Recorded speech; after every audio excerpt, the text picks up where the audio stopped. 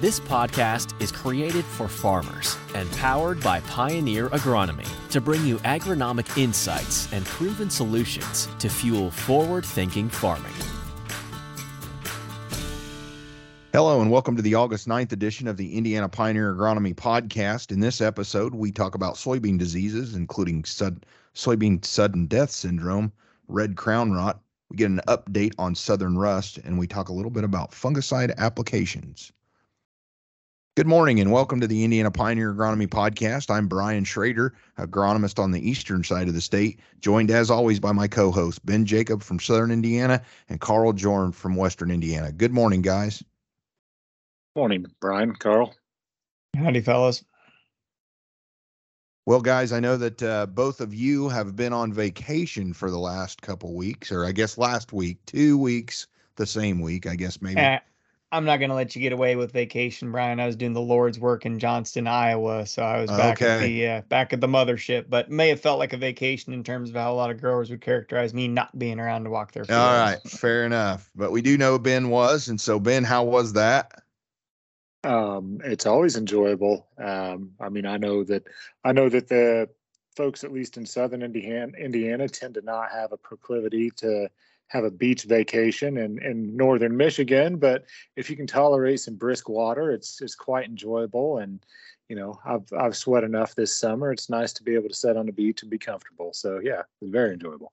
All right, good deal. Well, been kind of an interesting few weeks here as corn and soybeans have continued to develop, and we're starting to see maybe some of the issues from earlier in the season creep back in, namely soybean sudden death syndrome. I think that's probably one of the best places to start. Certainly we know, and we've talked about this on the podcast many times before, that that infection actually probably occurs earlier in the plant's life cycle, early after emergence and early in development. And so I know, Ben, you had mentioned you're starting to see some sudden death syndrome creep up. I have not yet seen any SDS on the east side of the state in my geography, but I'm certainly expecting to. So I guess give us a little bit of an update on what you're seeing in southern Indiana on SDS so far. Yeah, so it's been a little bit of an interesting development. As mentioned, I was out of the state last week, so not walking soybean fields in southern Indiana. I was able to pop into a few this morning, but I always find it interesting as I'm gone during the growing season for an extended period of time like that to note the change when I come. I travel I-70 almost every day throughout the growing season, so to see the difference in that over a week and say. And there are a lot of these yellow patches or some yellow plants that you can see from the highway starting to show up that weren't there a week ago. And was able to get out and check out some of them, confirm that for the most part that is sudden death that we're dealing with. And you're absolutely right. That infection happens early season. This is maybe showing up a little bit earlier than what I would typically see it in this area, maybe about 2 weeks quick, I think. But when you get these rains and so it's a root and stem rot initially, and we get these rains and it flushes the toxin out to the leaves, so when we start seeing the foliar symptomology, and when we really know that we have it. I know we're going to touch on it later, but there are some mimics of sudden death. But if you understand the genetics and what seed treatment you use, if you have a good genetic tolerance with Levo and think you're seeing something abnormal with that, it may be one of the mimics. But this is a situation in my area where if you hear hoof beats, let's go ahead and think horses, not zebras, because most of the time that's what we're going to be dealing with, right? But yeah. Be curious to see, Carl, if you've got any manifest up in northwestern Indiana. Yeah, good question, Ben. You're correct. I think we came across some sudden death syndrome starting up end of last week. Memory serves, Nick Hedden has come across a little bit. So I've had some reports, if we want to talk to the lookalikes, up in northern Jasper County of sudden death syndrome setting in. Now, this would have been 3 weeks ago, which felt awfully early to me. And so in that instance, I think it was one of those mimics. As we're talking through how one would diagnose sudden death syndrome versus some of the other diseases out there, first thing I always advocate for is let's go ahead and split the base of the stem. And when we do that, then we can kind of see the pith versus the cortex of the stem. So the inner stem versus what, might be the meatier part of the stem, if you will, where, there's more solid tissue there. So both function in terms of the vascular system, moving water and nutrients up and down. But sudden death syndrome, when you go ahead and you split that stem, you're going to notice something that's it's a little different compared to the mimics, like a brown stem rot, or a something we may talk about today, red crown rot. And so that's the important thing to evaluate. So brown stem rot is going to kind of have a stacked pennies appearance within the inner part of the vascular tissue. And then sudden death syndrome, that's going to be clean in terms of that innermost part of the stem. So those are two ways to kind of delineate between those two. I'd be curious if you guys have any other ways you kind of help diagnose sudden death syndrome early on. Later on, there's another tell, but how you guys go about evaluating that. That's probably the best way to do it early on. It can be really difficult without splitting a stem, Carl. As you well know, it'll just start in a small spot. You'll have very small spots on the leaves initially. As this toxin gets flushed that you mentioned, Ben, starting to come up, you will start to see these spots develop. But those spots, there again, can mimic some other things if you're really not paying attention. I think, too, your comment, Ben, about you being away for a handful of days and then coming back and seeing those differences. I think that's one of the things with SDS that's difficult, is because it's just incremental over a number of days. And if it's the same soybean field that you drive by every day, or it's the one right outside of your back door, let's say, if you're a grower, it happens so subtly over a number of days that you can almost miss it until it's all there and you're like, wow, what happened? Because it can be such a subtle disease as it develops over the course of its life cycle. And so I don't know how you tell a guy not to pay attention to something, but that's one of the things with SDS that I see, is if it's in a field right there and you're looking at it every day, you don't know until it's bad that's what it is. So just to re-rack the conversation too, Ben, you said you notice there's some spots in the field where you start to see some yellowing. So as folks go out and inquire, alleviate that curiosity, you're going to be looking for kind of an interveinal pattern. So between the leaf veins, it's going to start off as kind of yellow spots, and as that time goes on, those yellow spots will coalesce within that inner veinal tissue. And as the disease progresses, those yellow spots, the chlorotic spots within the leaf, they'll turn brown. There'll be a necrotic spot, and eventually they may tatter out.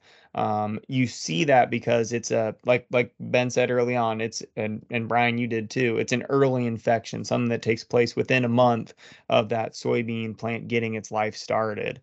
So it's the reason why you see this necrotic chlorotic tissue is that it's an accumulation of a toxin that's produced by the fungus that exists within the soybean root system. And so it's not until the plant's using a whole boatload of water, on that 1/4 of an inch, 3/10 of an inch of water usage a day, that's when we're getting through the latter stages of the reproductive phases. That's when you start to see that toxin accumulate. Otherwise, the plant's not moving enough water, and we're not producing that toxin at a great enough rate for it to accumulate and for you to notice it. But all of that in the spirit of diagnosing it, now you know what to look for, but ultimately we're not going to do anything about it in the year 2023. This is all for those sequential cropping rotations, how we're going to manage for that disease moving forward.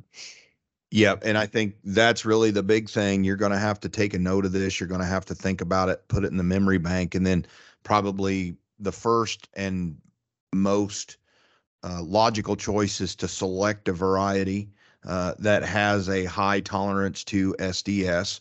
and your local Pioneer rep or your agronomist can help you do that. And we've got a number of varieties that do that. But the other piece to add to this also would be seed treatment, and specifically Allevo, that you could add to those acres when you rotate back into soybeans.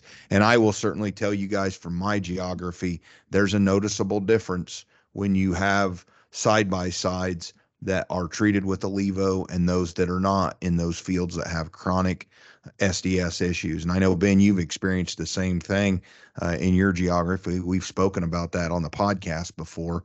I don't know, are you guys seeing those differences yet in your geographies? Are you aware of those side by sides that exist still, or are we past that even at this point?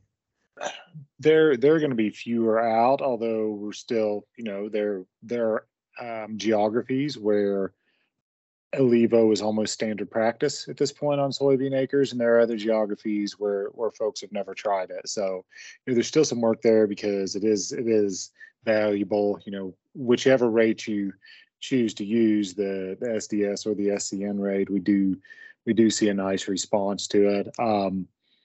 You mentioned the genetic component of that, Brian, as well. I think that, in my experience, we can almost get a score improvement. If you're looking at our scorebook and that Allevo application, you can improve it by about 1. So you can't take something that is really poor and make it great, but you do improve that tolerance, and sometimes that's just enough. I typically, if I see in a average year, whatever that means, I don't know what it means anymore, but an average growing season, I would say that a score of a 5 could probably use some help, and anything more than that, the genetic tolerance probably gets it by, except for, I would just say, during the past 3 years when we've had wet and cold planting windows and the beans have stayed in those cold saturated soils for a long time, you can start to see that genetic tolerance get overtaken. And I know this is making a little bit of a tangent,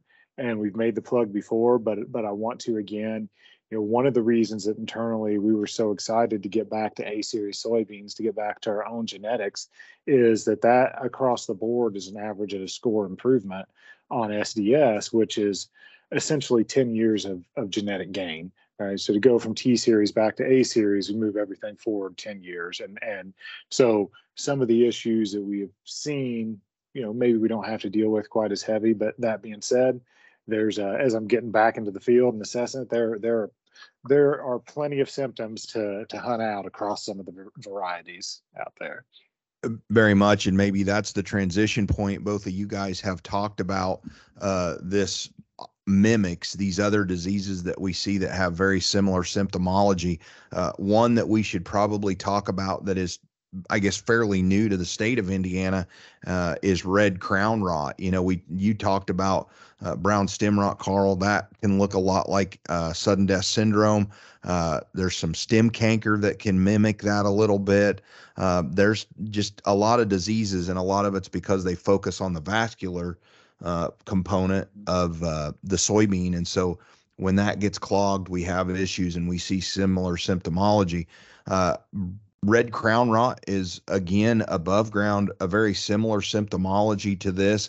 I found some red crown rot in my geography a year ago. I have not found any yet, but I do know that one of our colleagues, Kyle Quick, has found some in his geography, which would be a little bit further south than I know the guys in Illinois have found some again this year. I believe there's some reports to the west side of the state as well. Carl, you can help confirm that for us as well.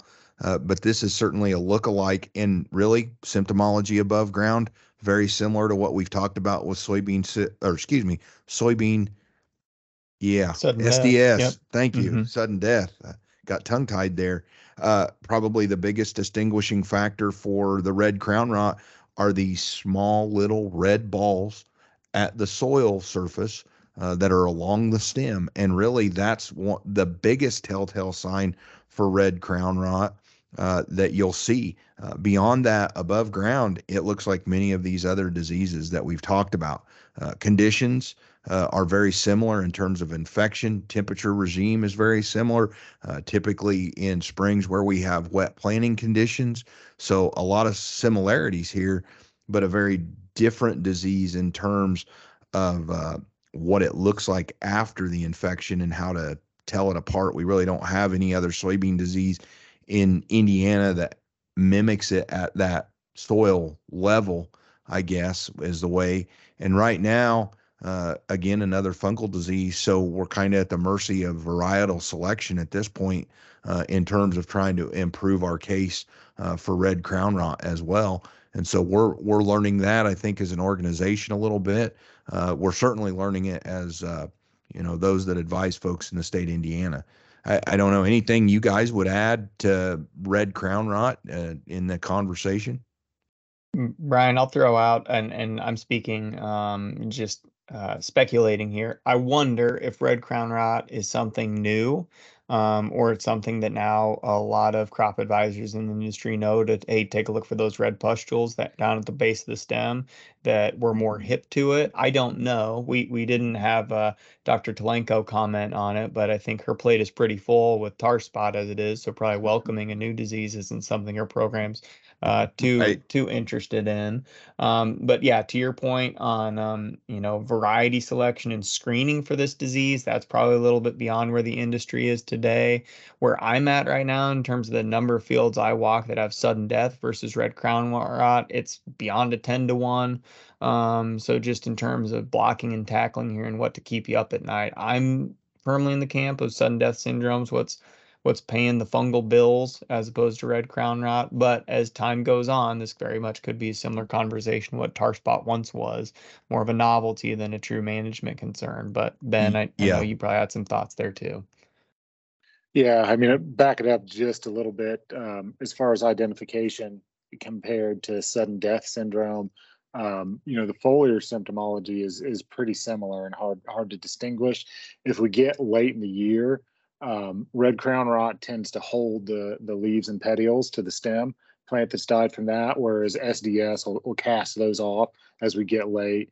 But that's fairly late in the year. If you're identifying it right now, you're gonna be looking for those differences in the stem. And to your point, Carl, it's certainly not a new disease, even to soybeans in the southern U.S.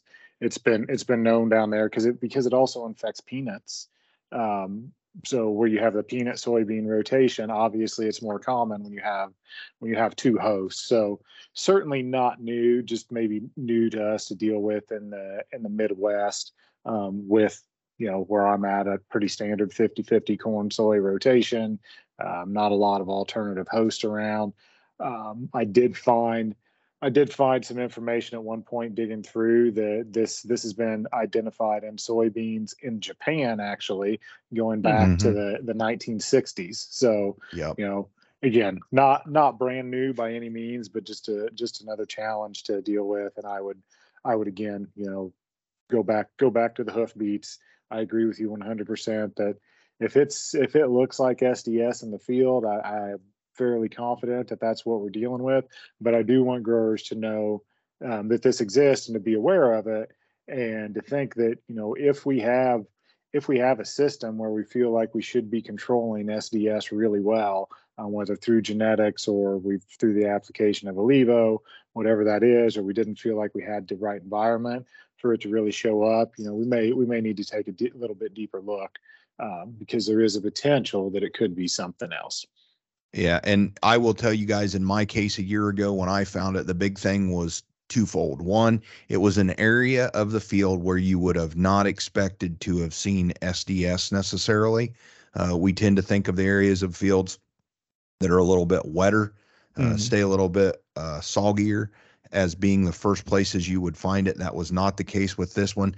And then when I went to cut stems, Carl, it was obvious that there was something about this stem that was not like the other. And when I cut that open, you could find those small little red balls right there at the bottom at the soil surface. And that for me but I went into it expecting to find sudden death syndrome, and ended up coming away realizing that I had found a small little pocket of red crown rot. So your analogy with the hoof beats, Ben, I think is very appropriate. If you see these spots in your field, assume going into it that you're probably going to be looking at sudden death syndrome. But once you get there, make sure you're looking at all of the clues to ensure that you are making a correct diagnosis, because we don't want, don't want to make a corrective action in 25, let's say, when it goes back to soybeans, that's incorrect, and then you end up with the exact same situation that you had before. So, And if you don't feel like an armchair agronomist or pathologist in this regard, that's what the state resources are there for. Send it into a lab, send it in the Purdue Diagnostic Lab, call up your Pioneer sales representative, call up one of us. Let's go ahead and get that confirmed. That way, to your point, Brian, we're making the proper management changes if they are required. Ben made the comment about red crown rot and one of the tells. I'd say sudden death syndrome, oftentimes you'll see petioles retained, maybe not the trifoliates, but oftentimes you'll see the petioles hanging on. So if you're wondering as you're going through a low pocket in the field, Brian, to your point, maybe a headland where it's a little more compacted and you see them kind of hanging on like Christmas trees, and you see the yield monitor dip, maybe now we're coming across what could be sudden death. Um, but that aside, one thing that I'd hate for us to neglect, is the idea of the soybean seed treatment side of things and managing for sudden death syndrome. Only because I do get the question fairly frequently about Saltro and Ilevo and where we see, I guess benefits or parity. And one of the places, talking in a heavier sudden death syndrome year because we got planting earlier, is heavier sudden death syndrome fields is where we've seen Ilevo have a little bit stronger of an advantage. Comparing Ilevo versus the Saltro package, you're looking at, I think that, Ilevo's maybe bringing around 4 bushels better than the untreated, where Saltro was bringing, 7/10 of a bushel better. And so this is against the standard check, if you will. So head to head, you're seeing, nearly a 3 bushel spread at $14 beans. That starts to add up in a hurry. Now, to Ben's point, we can't forecast out what's going to be an average year, a heavy sudden death year. But as folks are making some management decisions, be cognizant of there is a difference, even though products might be labeled for the same disease, doesn't mean they have the same level of efficacy. yeah, nope, very good. Well, maybe change then, still a little bit on the disease front, but maybe let's switch our attention briefly to corn. Ben, I know southern rust is always a concern, and we're getting to that point in the season where if it's going to show up, there's a good chance we'll start to see it. I know you keep an eye on many of the monitoring opportunities that we have for southern rust. Can you give us a quick update on where you feel like southern rust is at and what we should be looking for those guys that it's a chronic issue? Yeah, so overall, I mean, the southern rust pressure down through the delta has been relatively light this year. We'd expect to see it moving north, heavier than it has. There were some fields lit up late last week in Kansas and a couple in northern Arkansas, and that kind of changes my risk assessment of it coming into Indiana, because we'll get more. You're more in line with the primary weather patterns. It's a lot more likely for it to make its way from west to east than it is to come up, especially in a year where we haven't had any, significant tropical storms here late in the season to kind of bring that up. Usually we can count on a late July hurricane or even a tropical storm to bring it up earlier in the year for us. So most of our earliest planted corn is far enough along. It's no concern. I might reword that. Almost all of our corn is far enough along. It's not a concern. Everything is flowered down here. So, we're really, by the time it moves in here and gets built up. Now, there is always the off chance that it has made its way here and we haven't found it yet. But looking at the forecast, we wouldn't really necessarily expect it to be are ideal for real heavy disease buildup. But just because it has been a light year so far doesn't mean that it's something that we can just quit monitoring for, especially in those fields that have just recently flowered and they still have, the grain fill window for that disease to potentially impact them. Ben, for those of us that don't deal with southern rust typically, and it's got to be, I guess, a word here for those north of let's call it I-70. We've got to have a really bad southern rust year for folks in the northern tier of Indiana to experience a southern rust issue that requires treatment. And so for those of us that maybe are not used to dealing with this, remind us again of what the environmental conditions for southern would be. Yeah, so it's very similar to gray leaf spot. It likes warm, it likes wet. The difference would be that the hotter it is, the better southern likes it. So you can get on a high end of a temperature range, and gray will actually slow down. But southern, when we see it heavy is when we get into August and we've got these nights where it stays in the 80s and we have a hanging fog or a dew that lasts until noon. And, we're 100% humidity down here every day. It seems like when you have those hot nights, a couple of days that we're pushing 100 degrees and somehow still manage to have leaf moisture within that, that's when we can really see it blow up quick.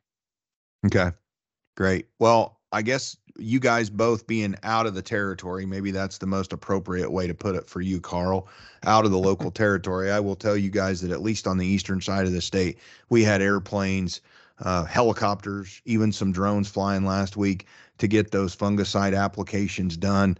As we've talked about on the podcast, a lot of our corn over here was planted maybe a little bit later than what you guys experienced. So the timing appears to have been about right. I think we're probably on the downhill slide in fungicide applications on the eastern part of the state, with the conclusion of this week and maybe the first part of next week finishing things up.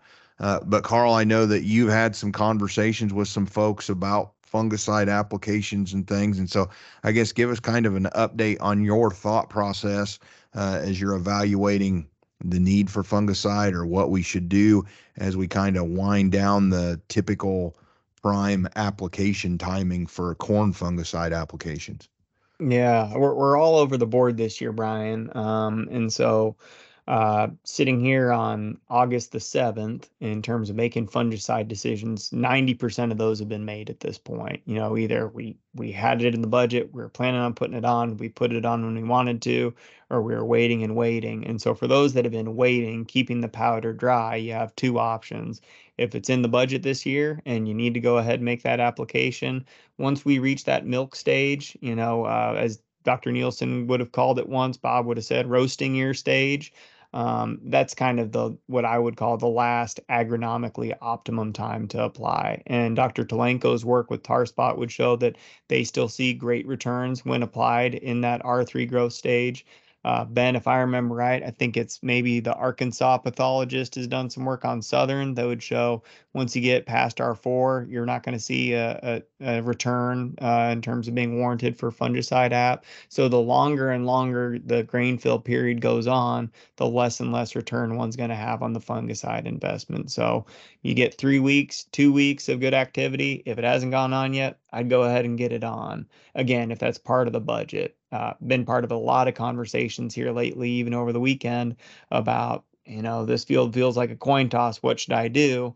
And that's a tough one to answer without, if you don't know, we can't say it in broad strokes, but you got to think of what was last year's crop. Are we in a continuous corn system? What do we do for tillage? What's that hybrids tolerance? What's the upcoming forecast? The upcoming forecast, golly, you couldn't order up a better one. We got a slug of rain over the weekend. As long as that didn't come with a bunch of wind damage, you got 80s and 60s to get us through this week as we're kind of getting into what I call the mid stage of grain fill here at R3, R4. Plant's going to be really happy. And I guess the long-term outlook for August is looking kind of in that average or cooler, wetter. So we're not going to slam the door shut on grain fill like we do from time to time. That's going to be really good for us to really pack those kernels deep. So anything we can do from a plant health standpoint is going to give us the ability to take advantage of that forecast. Not going out and advocating for a second application of fungicide. Only reason why one should ever do that is based on scouting. So if you went early and you haven't been in your fields in a while, it's probably wise to go back out there. But in terms of getting that return back on your investment from a yield standpoint for corn, we're kind of getting up against it right here. You can still get a big boost out of standability with a fungicide application even later than this, when you're talking about a rapid declination due to tar spot. But that's not the norm, if you will. So talking broad strokes here, it looks like we're gonna have a nice window for grain fill. So let's make sure we have healthy plants out there. Didn't touch on soybeans, but that's something where I can leave the meat on the bone for you guys to pick at that conversation. Well, I think there's two things that come to mind for me. One, as I have looked at and I have discussed corn yield with several growers in my geography, it looks to me like, at least in the eastern half of the state of Indiana, we have the opportunity for a very good corn crop.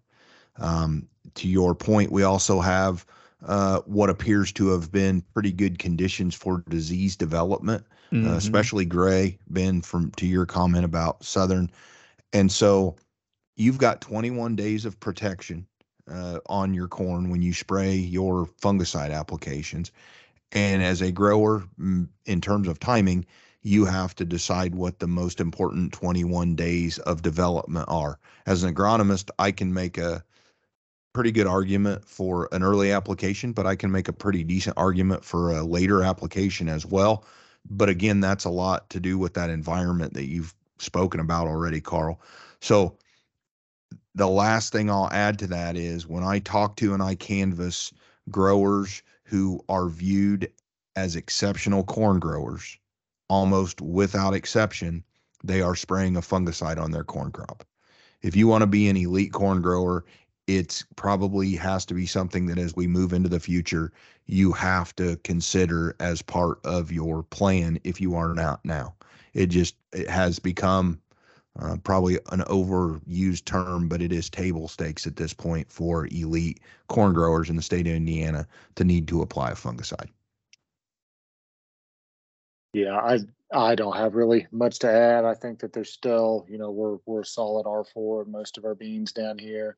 There's probably still a window to make a soybean application. If you haven't yet and you've looked at, we've accumulated a lot of moisture and you feel like there's a benefit to it, or if you're going to make an insecticide pass to kind of help beat back some of the Japanese beetle populations that we've seen and the spike up over the past couple of weeks.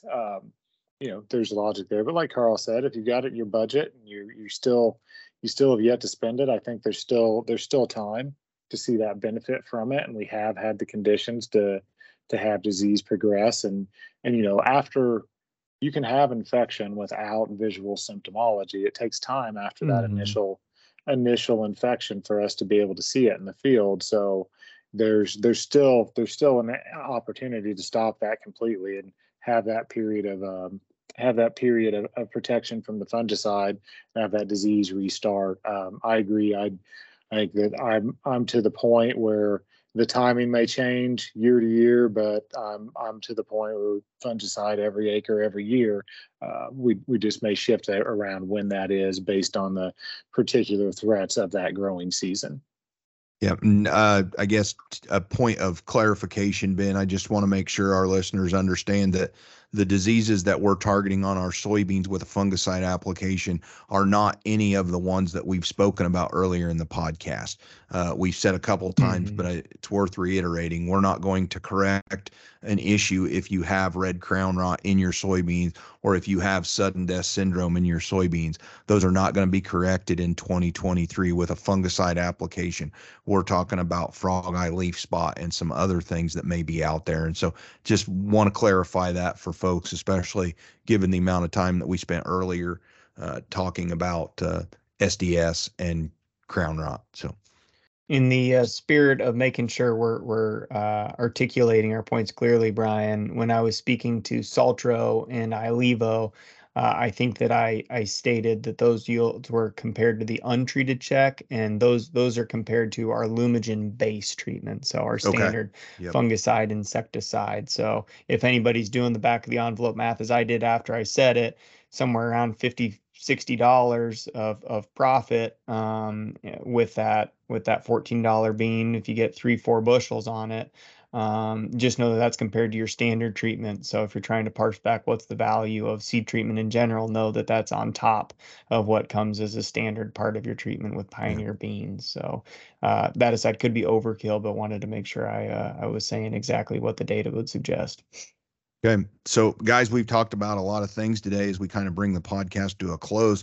Want to do something we've not done in the past, but I'm curious if you have a grower that calls you today, what are the things that that grower needs to do over the next 7 days? What would be your advice to a grower over the next 7 days?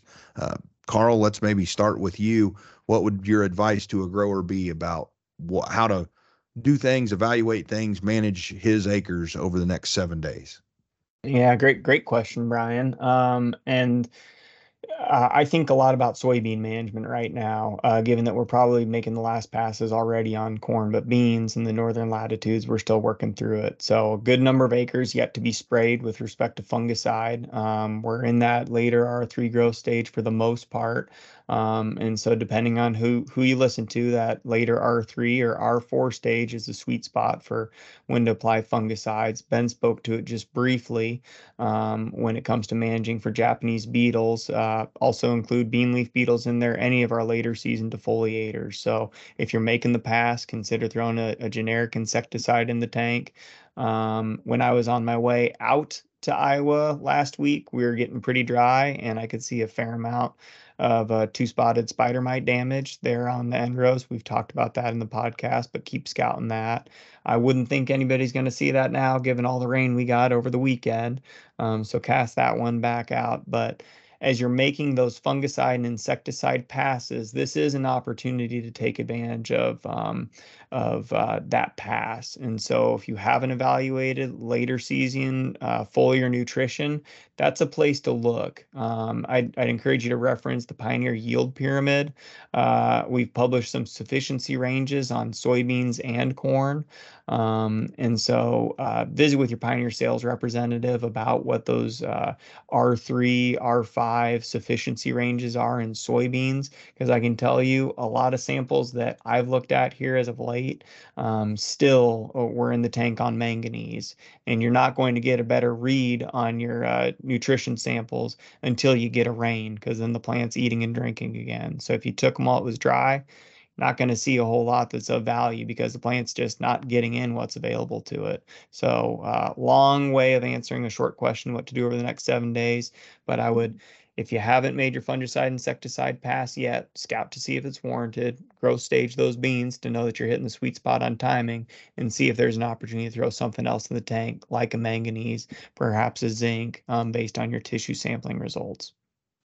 Okay. Ben, how about you over the next 7 days? What's your advice to a grower?